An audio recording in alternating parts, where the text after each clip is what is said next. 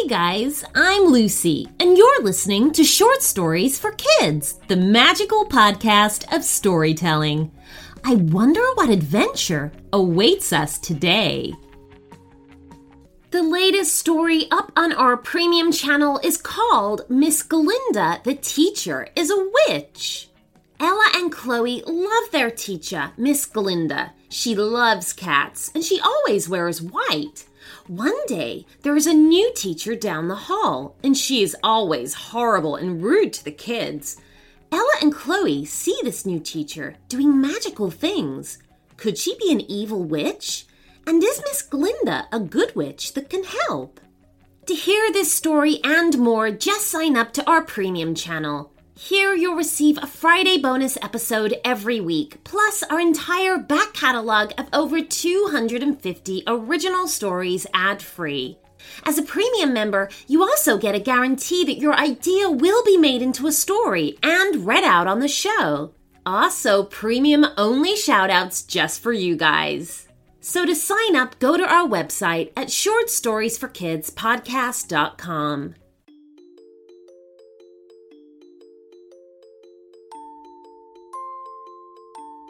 Grady and Everly were 9 years old. They lived in a quiet town in Nova Scotia. They were allowed to go for a walk in the woods behind their house as long as they promised to stay together and not to go down the path that would lead them to the cliffs. They liked to play pretend in the forest. Sometimes they'd make up stories or poems and recite them to each other. If they really liked them, they wrote them down and put them in a box when they got back to their house. One afternoon started out like any other. They walked down the forest path and kept their eyes open for birds, butterflies, deer, chipmunks, and squirrels. Partway down the path, they came across a strange-looking rock that was sitting in the middle of the road. "That's strange," said Grady. "I wonder where it came from." Both children looked at the strange rock until Everly said, "I don't think it's a rock after all. I think it's a turtle that's curled up inside of its shell taking a nap. It should be okay since people only walk down the path." Grady and Everly continued down the path. They'd nearly gone as far as they were allowed on the trail when they saw something run past them. "What was that?" asked Everly. "Me! It was me!" said a voice that sounded like it was coming from the ground. "Who said that?" asked Grady, as he and Everly looked down. "I did," said the voice. "Who are you?" asked Grady. All he and Everly could see was a turtle, and surely a turtle couldn't talk. And it couldn't have been that thing that ran by them so quickly. That would be impossible. "Hang on a second," replied the voice, and then laughed. "Can't you see me? I'm right down here at your feet." "All I see is a turtle," replied Everly, confused. "And as cute as it is, turtles don't speak."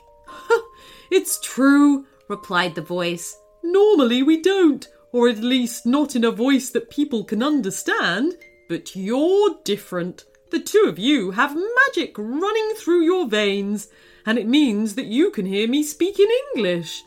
"How is that possible?" replied Everly as she bent down to get a closer look at this curious turtle.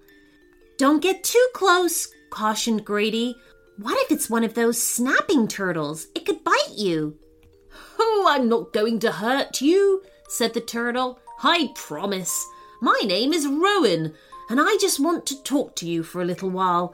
I like meeting new people, and since I can really talk to you, it's far more interesting.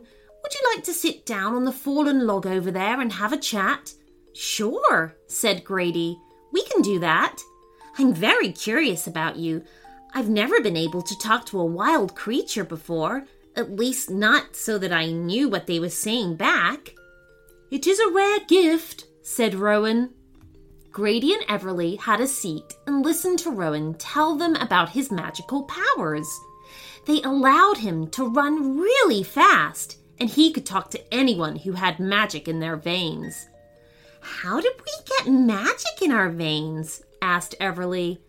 "You were born with it," said Rowan, "and you'll keep it as long as you continue to look at the world with an open mind and enjoy life."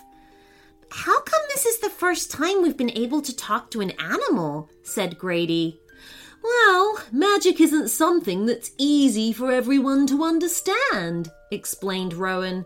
"It could have been harder for you to process a creature like me talking to you when you were younger. You're old enough now to appreciate the gift that you've been given." "Can you really run that fast?" asked Everly. "I can," said Rowan. "Watch and I'll show you again. I know before you just saw me go by. You didn't really see how fast I can go."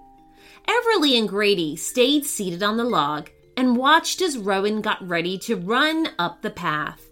They'd always been told that turtles moved very slowly, so they were amazed when he took off and ran so fast that he was out of their sight within a few seconds. It wasn't long after that Rowan ran back to them. The turtle wasn't even out of breath. "Wow!" exclaimed Everly. "That was incredible," said Grady. "Do you think you could come to our school and do that? There's a race coming up, and no one would believe us if we told them that a turtle could outrun every kid at school." "Oh, I don't know," said Rowan. "I'm not sure if leaving the forest would be a good idea, and not every child has magic that runs through their veins."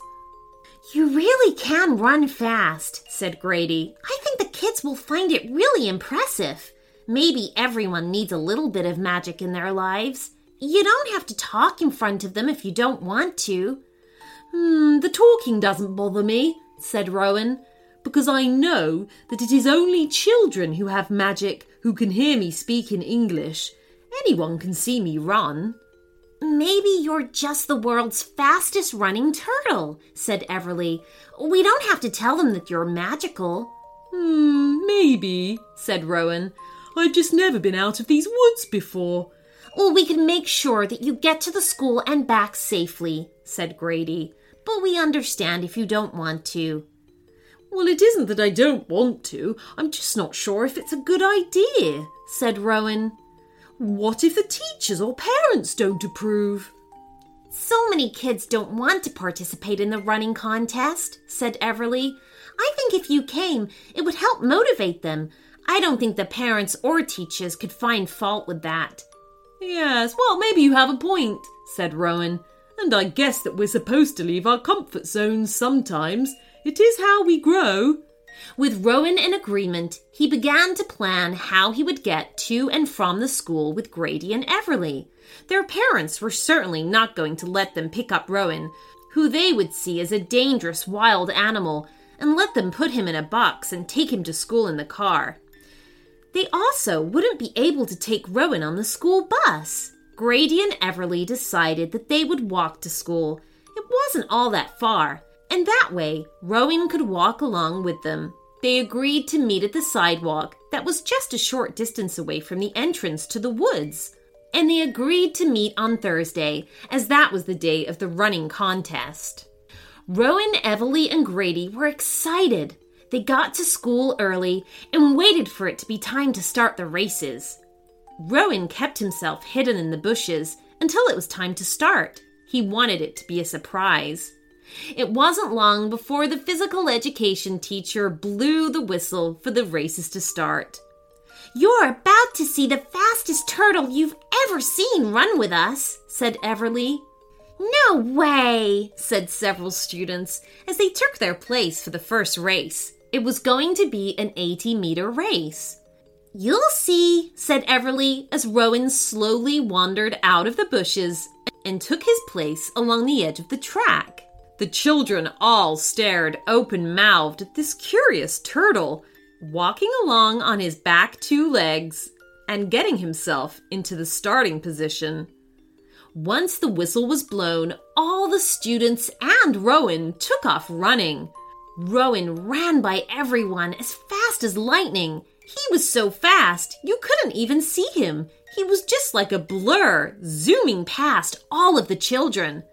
As they stared after him, their eyes wide and their mouths agape.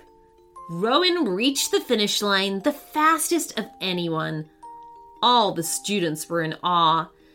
Some of them were sure that it couldn't have been a real turtle, especially as Rowan continued to surprise everyone with his speed.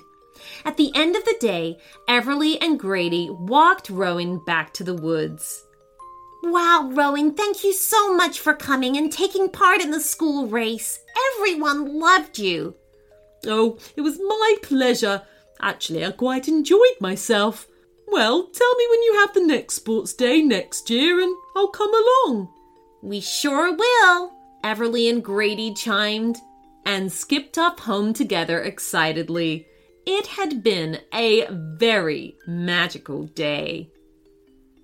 The end.